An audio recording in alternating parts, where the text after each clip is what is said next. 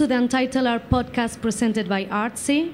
My name is Clara Andrade Pereira, Head of VIP Relations with Untitled Art, and I am pleased to introduce this conversation entitled Drawn Together, a panel discussion on the dynamics drawn from living inside and outside the line of the US-Mexico border. This panel is presented by the ANT Project and the Cultural Institute of Mexico in Miami.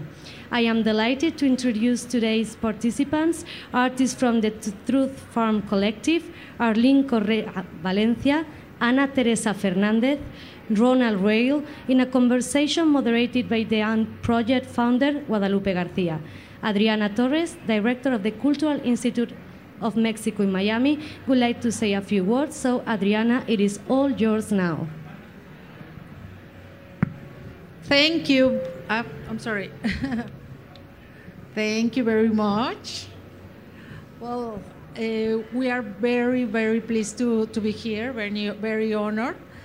Good afternoon, everyone. I am Adriana Torres, Director of the Cultural Institute of Mexico in Miami. On behalf of the Consul General Jonathan Chait, I would like to congratulate Guadalupe Garcia, the founder of the ANT Project, for her alliance with the Consulate General of Mexico to present this amazing artist, this collective, the Truth Farm, with Ana Teresa Fernandez, Arlene Correa, and Ronald Ray. I want to congratulate them on their work because through their artistic proposals, they have made migrants and dreamers visible to put the conversation on the table. Despite borders, our Mexican roots are seen from the artistic and cultural point of view. Congratulations. I wish you all the best, and may they continue to be an inspiration for artists from Mexico in the United States. Thank you very much. We are going to be in support you all the time, and we are very proud of you. Thank you very much. Thank you, Adriana.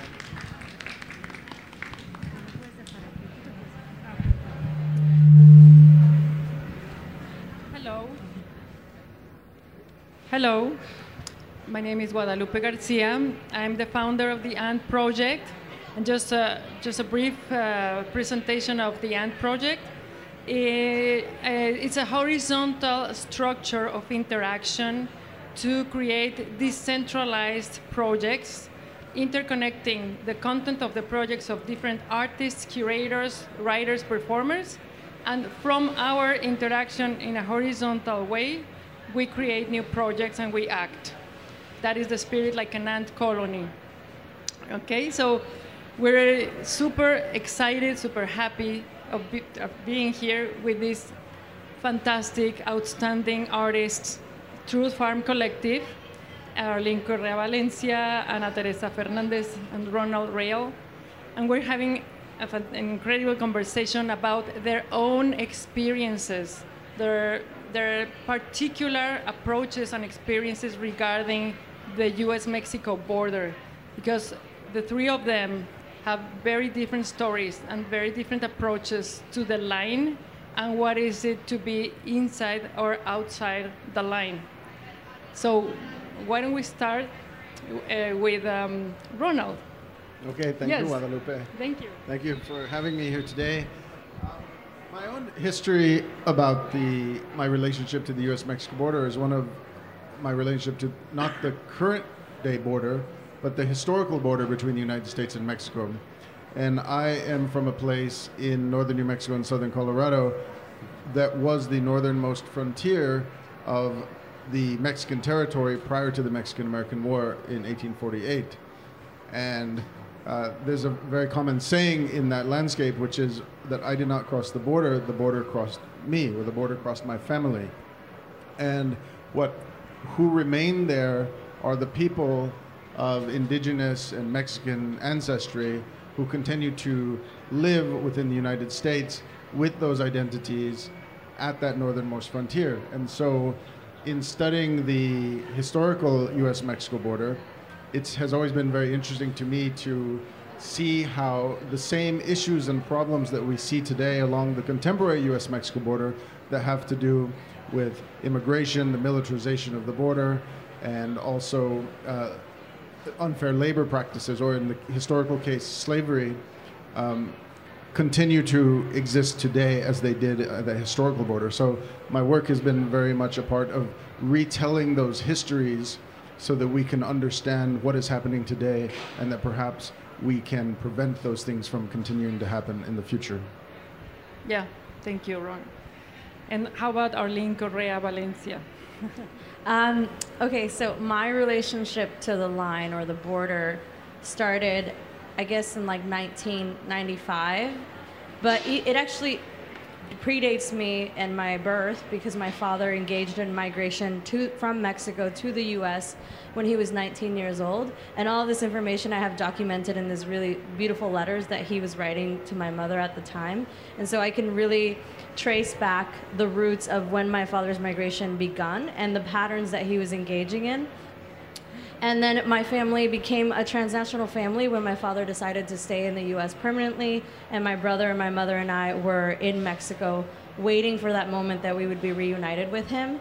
And so even though I was only 3 years old, these patterns of moving across nations were already established, and were already dictating how my life would play out.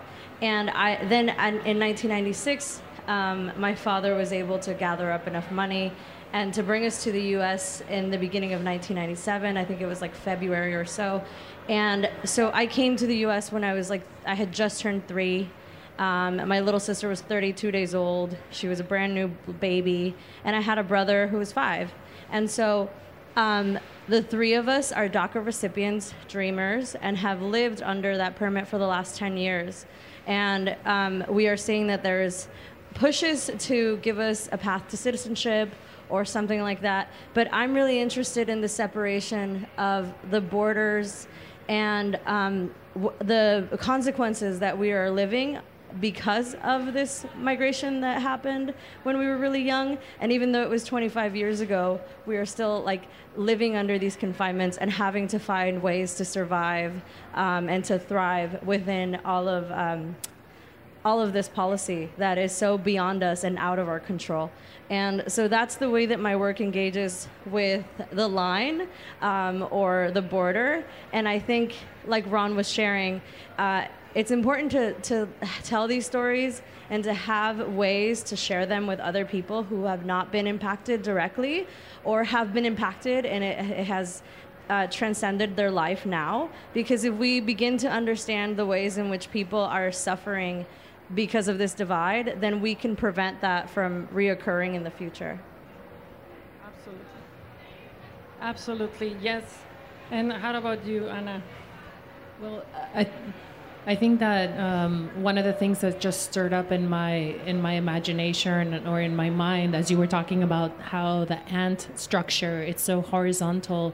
I think for me, it's about threading a line through history, because when we look at history, there's always this horizontal line, and how women have been absent throughout such specific periods, abstract expressionism, the Mexican muralist, and I think I try and thread the line back into history and working through the process of abstract expressionism and playing with issues of, like, instead of throwing paint onto the floor like this very macho Jackson Pollock, it's how do you work together and use 2 people and work with metaphors and thread both language in those parts in history and bring them back today to the present day to articulate issues, contemporary issues of the border, of a very distinct, also horizontal and vertical line that cuts across nations. And in this case, Silver Linings, which is so much about mixing the metaphor of it takes 2 to tango and drawing the line. I'm drawing the line as a very specific statement to address being able to shut down the entire country because of needing X amount of $1 billion to continue to build the wall, and not working in a bipartisan manner to actually see what those issues are in a much more profound way of immigration, of what the necessities are between those 2 countries, and instead of like erecting these walls. And so for me, Silver Linings was a way of horizontally addressing, like, how can we look not only into the future but into the past to be able to acknowledge our own actions, our own responsibilities of what we've made to create these erected borders, as well as the erasure of the border, in terms of thinking about the Mexican muralist of, the Diego Riveras and the Clementos, the figurative aspect where it's like, what about just painting the border sky blue as a very minimalistic, like, can I be considered a Mexican muralist as well within that conversation? So I think it's not just the horizontal observations of lines, but historical lines as well. Yes, definitely. So how do your three stories braid together?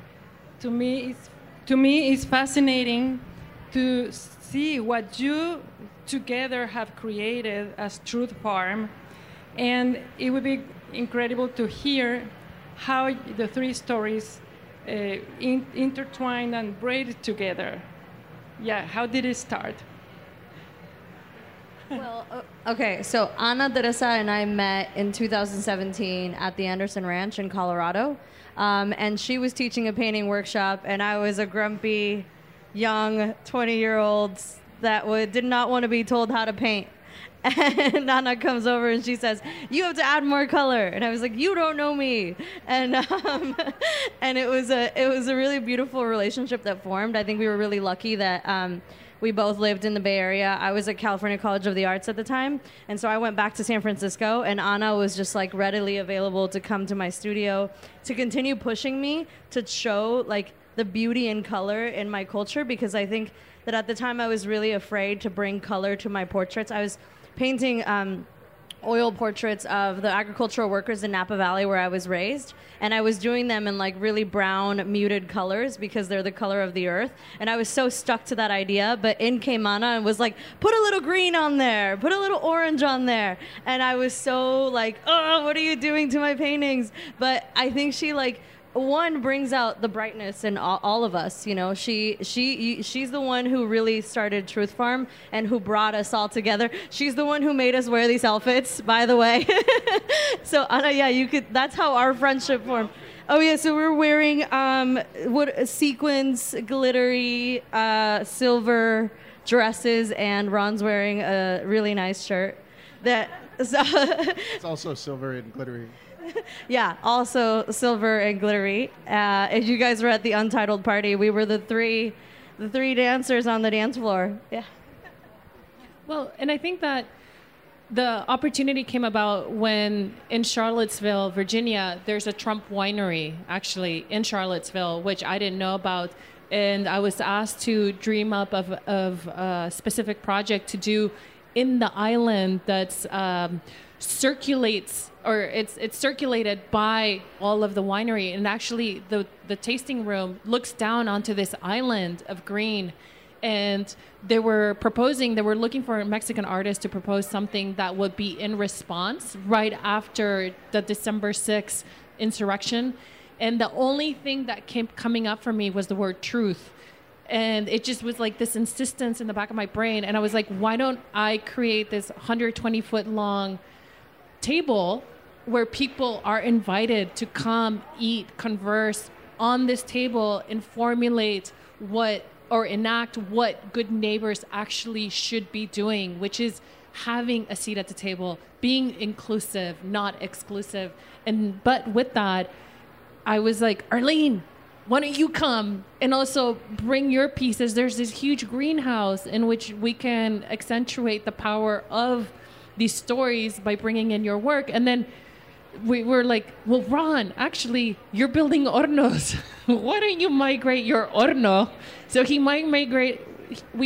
migrated 2 tons of bricks, right? Can you tell the story of the bricks?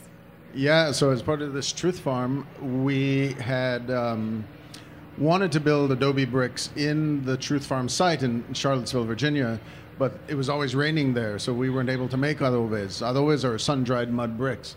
And so instead, we dismantled a Mexican-American schoolhouse that was falling into ruins, and we used the adobes from that schoolhouse in Colorado and migrated them across the country to Charlottesville, Virginia, and constructed this horno to give those bricks a new life of bringing people together to make food and to serve that food on the table that was built by Ana Teresa. But not looking sketchy at all, because the bricks actually arrived with the bed of the, what do you call that? The thing in the back of the pickup truck? The trailer. So the trailer was missing a wheel by the time that it actually got to the winery. It was 1 a.m. We all had like flashlights. We looked sketchy as all hell inside the winery, unloading 2 tons of bricks onto the property. You know, like all you could see were like flashlights in the pitch dark. And thus began the journey. And that, I think that's where the collective really took birth, by just us working. And no matter what we do, we always have an enormous amount of fun. We always are creating stories. It's always about bringing joy, conversation, and, you know, a little bit of glitter. Well, and I think one of the important things that I constantly think about with the three of us is how we're reclaiming truth, right? How we're taking up spaces, not only at Trump Winery and here and everywhere we go, but we're connecting with the environment, bringing something individual, that each of us bring our own history with migration and the border, and we're reclaiming what it means to be migrants, or what it means to be Mexican, and telling our truth. And it's really simple, and I think a lot of people try to get caught up in the nuances of migration, or, you know, the politics of all of that, but we just bring the truth, and that's what we have to offer. And with that, we hope that all of you join us in sharing your truth, because it is a circular conversation, right? It's linear, and we want to continue this conversation. We want people to feel comfortable sharing whatever truth it is that they have, and that they know that they always have a seat at the table, and that they don't have to live by these confinements that are sometimes out of our hands. How about you, Ron? How was your meeting with the team? Well, my first meeting with the members of the team was with Ana Teresa, and we had a very difficult first meeting, because Ana Teresa was one of the first people that I had seen who engaged the wall in a way that was not decorative, or, you know, that took a position on the wall. There was something about that work. And I said, I have to meet this person. And I drove across from Oakland to San Francisco, where she's giving a lecture. And it was 2 hours late. She was ending a lecture. And I just came up to her in line and was like, blah, blah, blah, blah. I threw her a bunch of questions. She's like, She's like, what did you just talk about right after like, my lecture? Tell me everything that you said in the lecture, because I missed it. And she thought I was crazy. So I said, hey, I'm sorry. You want to have coffee sometimes? And so we talked about this. And Ana Teresa was a person who gave me a lot of courage to do the work that I've been doing, particularly the teeter-totter wall, because I had never seen someone kind of attack the wall in an intellectual way. She attacked it with a paintbrush. And that was really brilliant. And so I had this idea of attacking it with a pink stick. And so I was scared to death to do this, but Ana Teresa said, just do it. And so the day came when I made these pink teeter-totters and attacked the wall with these teeter-totters to bring people together. And I think a lot of our collective work is about bringing people together and making visible those truths, as Arlene says, and like the T-shirts say, that we are not invisible, but I think there's an underlying effort on all our parts to make visible the stories, to make visible the people, and make visible the consequences that are engendered by the violence of the border wall and the border itself. And we want to tell those truths, but we don't want to tell them through violence. We want to tell them through joy. And I think that that's what all the projects that we are working on attempt to do. That's exactly what touched me deeply, that you radiate so much joy in what you do together. And I have to say that sometimes people ask me, oh, you're working with Truth Farm. And I say, I'm not working. I'm just having so much fun with them. It's been such a joy, such a pleasure to share this experience together. And I'd like to hear How do you feel in an art fair together, like telling your truths in a different context now? Well, I feel like it's no different than what we've done before because we're doing it in the same way, right? With so much love, with so much joy. The space changes. Obviously, we're not at Trump Winery or at the border or anywhere else. But what we have collectively harvested and what we continue to plant doesn't change, right? And it's these ideas of truth, of sharing, of community, of visibility, of power. And so, you know, like when I called Ana Teresa and I said, this is crazy, I just like freaked out on the phone and I called her and I said, this is crazy, but like, do you want to do Truth Fam at Untitled in Miami? And she was like, what? Like, but I knew, and then I called Ron, or I talked to Ron, and same thing, I was like, Ron, I'm so excited about this thing, like, do you want to do it? And like, deep inside me, I knew that they would not say no, right? Because we're constantly shifting and we're constantly adapting to these new environments where we're learning how our project fits in.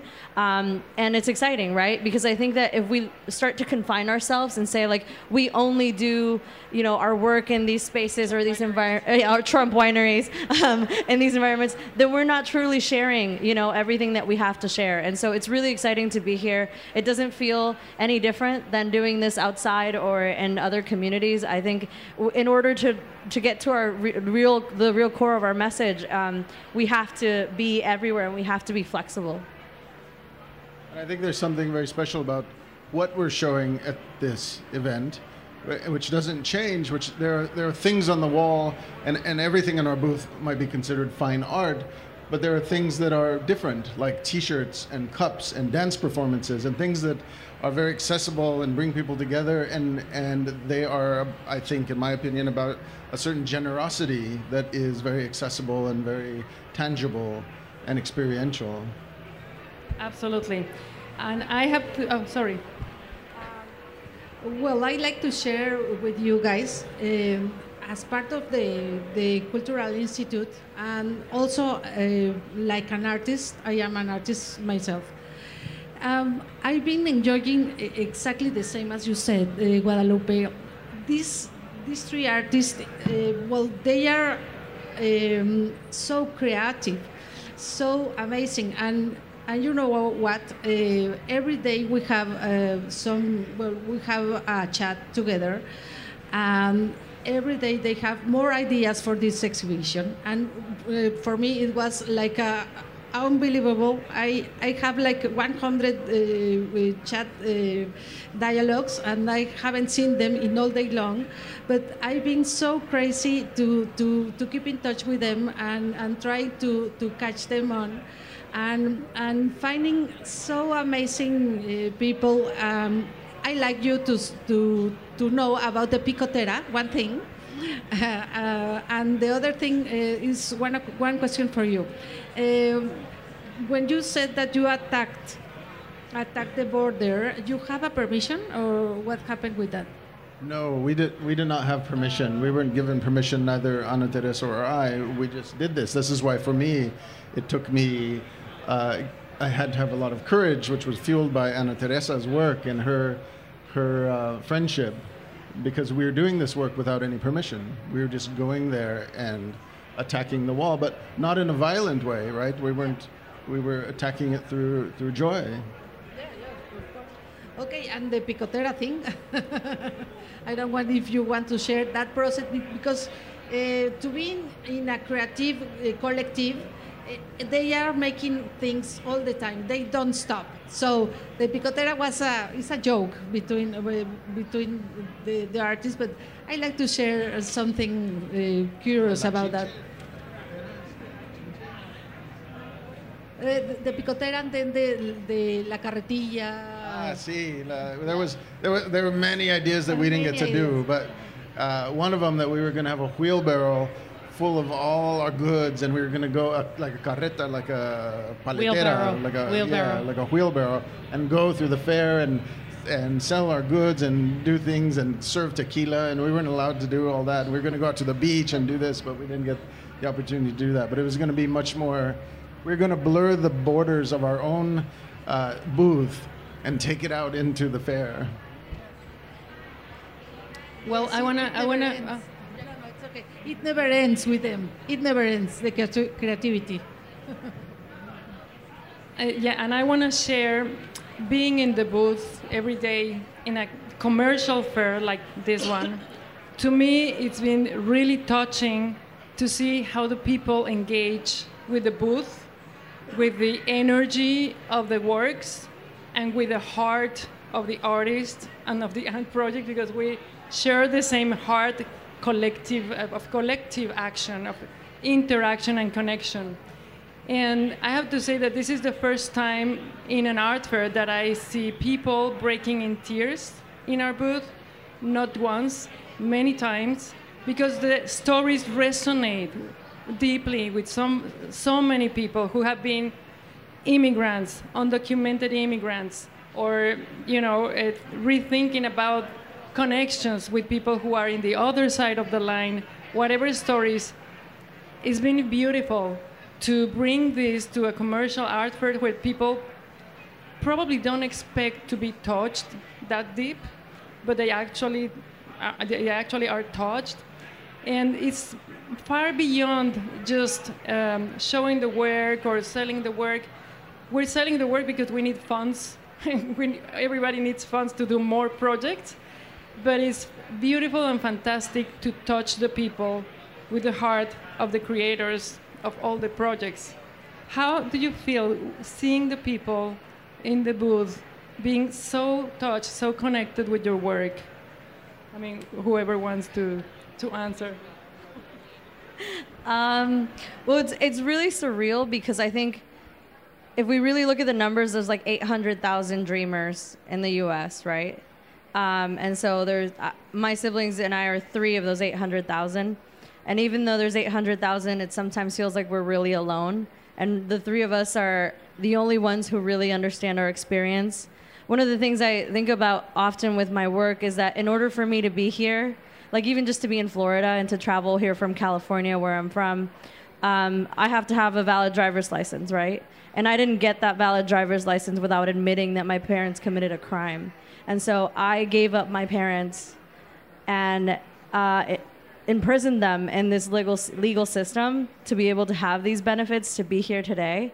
And I don't think a lot of people have even thought about that, right? About the 800,000 of us who turned our backs on our parents for ourselves. And so when people connect to my work, I feel like I'm not alone in that sense. I feel like people are actually seeing me and are finding ways to understand what it's like to be in this position and to bring their own experiences to where, like, my story doesn't necessarily have to be the center of the work, but it's the entry of the work, and they can connect to these portraits that I have of children and parents and imagine what it's like to hold their own children or to give up their life for their children, and to talk and to really feel that relationship and that love that exists between parent and child.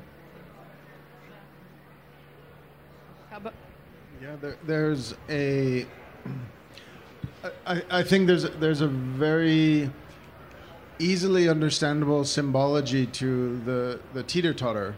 On an immediate level, it was connecting 2 people sitting on 2 ends of it, and so there was a very immediate sensation of the generosity between 2 people having fun. Like the teeter-totter is a very interesting playground equipment because in order for one person to experience joy, the other person has to be able to give that joy to the other person. So that generosity is inherent. Globally, there's a very clear symbology to that. But I think that what is important about that is, and touches everyone who comes here, no matter where they're from, is because, especially in the last 5 years, I think we dealt with also symbolic forms of separation. It's not only a wall that divides people, but it's the walls we build between people of different cultural beliefs or religious beliefs or different identities. And those walls were drawn very hard. And I think that it's very important to understand that we not only can bridge political boundaries, but we can bridge the boundaries that exist between 2 people regardless of their differences. And Ana Teresa, how was for you to open the fair with a performance with an audience. You usually don't have an audience in your performances, you record them. And it was so exquisite to see you since the beginning, the tango, so elegant, so neat, so beautiful. I mean, you were floating in the booth. It was like floating in the clouds. It was all white, and then you two in these beautiful suits dancing. And then this action painting following. I mean, people were absolutely in awe seeing you. How was it for you to have an audience, to open a fair with one of your magnificent performances? Nerve-wracking. No, it was like Guadalupe said, I don't ever really publicize any of the performances, nor do I do them in public with an audience, with a specific audience, let alone in an art fair. So being able to just get silver paint on somebody else's artwork was extremely nerve-wracking, not needing to pay for something that I've unfortunately abstractly through my abstract expressionist movement would have gotten paint on. So, but otherwise, I think that first of all, my tango partner is a scientist. He's a PhD scientist, and I'm an artist. And even that conversation is incredibly interesting because we're able to converse without ever sharing any words. You get to the point where very slight movements just articulate your needs to the other person. And so having worked with him for over 14 years, it was funny how we were, even in the performance, I would do something, I would tap him, or I would look at him, and he knew how he had to restructure his body. So in order for me to be able to move more accurately across the space. And that continued into the performance. And I think that was really lovely for him to experience as well, being a scientist in his 60s, being at an art fair, doing this for a live audience was pretty remarkable. And I think that it's just creating a different energy, bringing what we do as artists to the fair and just having it be like a little less precious, having it be more generous, having it be like that action of tango, of working together in a space and lending that energy to have a different experience. And you have a piece that you have absolutely no idea what it's going to look like, and you just go for it. So I think it's like throwing it up in the air, quite literally. And I think it's generous on your part for letting us experiment in this way. And I think that line of generosity runs through the booth very clearly. It is an absolute joy to see you, to have you, the three of you, as a collective with so much heart, so much love. And I have to say that a lot of people approached me after thanking us for having a performance to open the fair, because I feel that it created another dimension, not just in our booth, but in the whole fair. And many people came to us and they said, this is how fairs should be. I mean, it's the first time I come to a fair and I see such a beautiful performance opening. And they were so touched, so inspired. And I was so grateful that we did it. I mean, you did it. And we were so joyful to open the fair like this. Yes. And it's been touching to listen to people. Same with Arlene's work and Ron's Theater Charters. They really are moved. And this is, to me, as the founder of the ON Project, this is what we are looking for. We want to send the messages out. We want to connect people from the heart, not just from the mind or the intellect or the personalities, but for who we really are, who are our essence, which is there all the time. And I have to say something else. When we went to the party, and you were the stars of the party, I got so many comments thanking us for being ourselves. I mean, it was very touching. Our neighbor said, I'm so honored to be your neighbor because you're teaching us how to be ourselves. We are so afraid of the people. What are they going to think about us?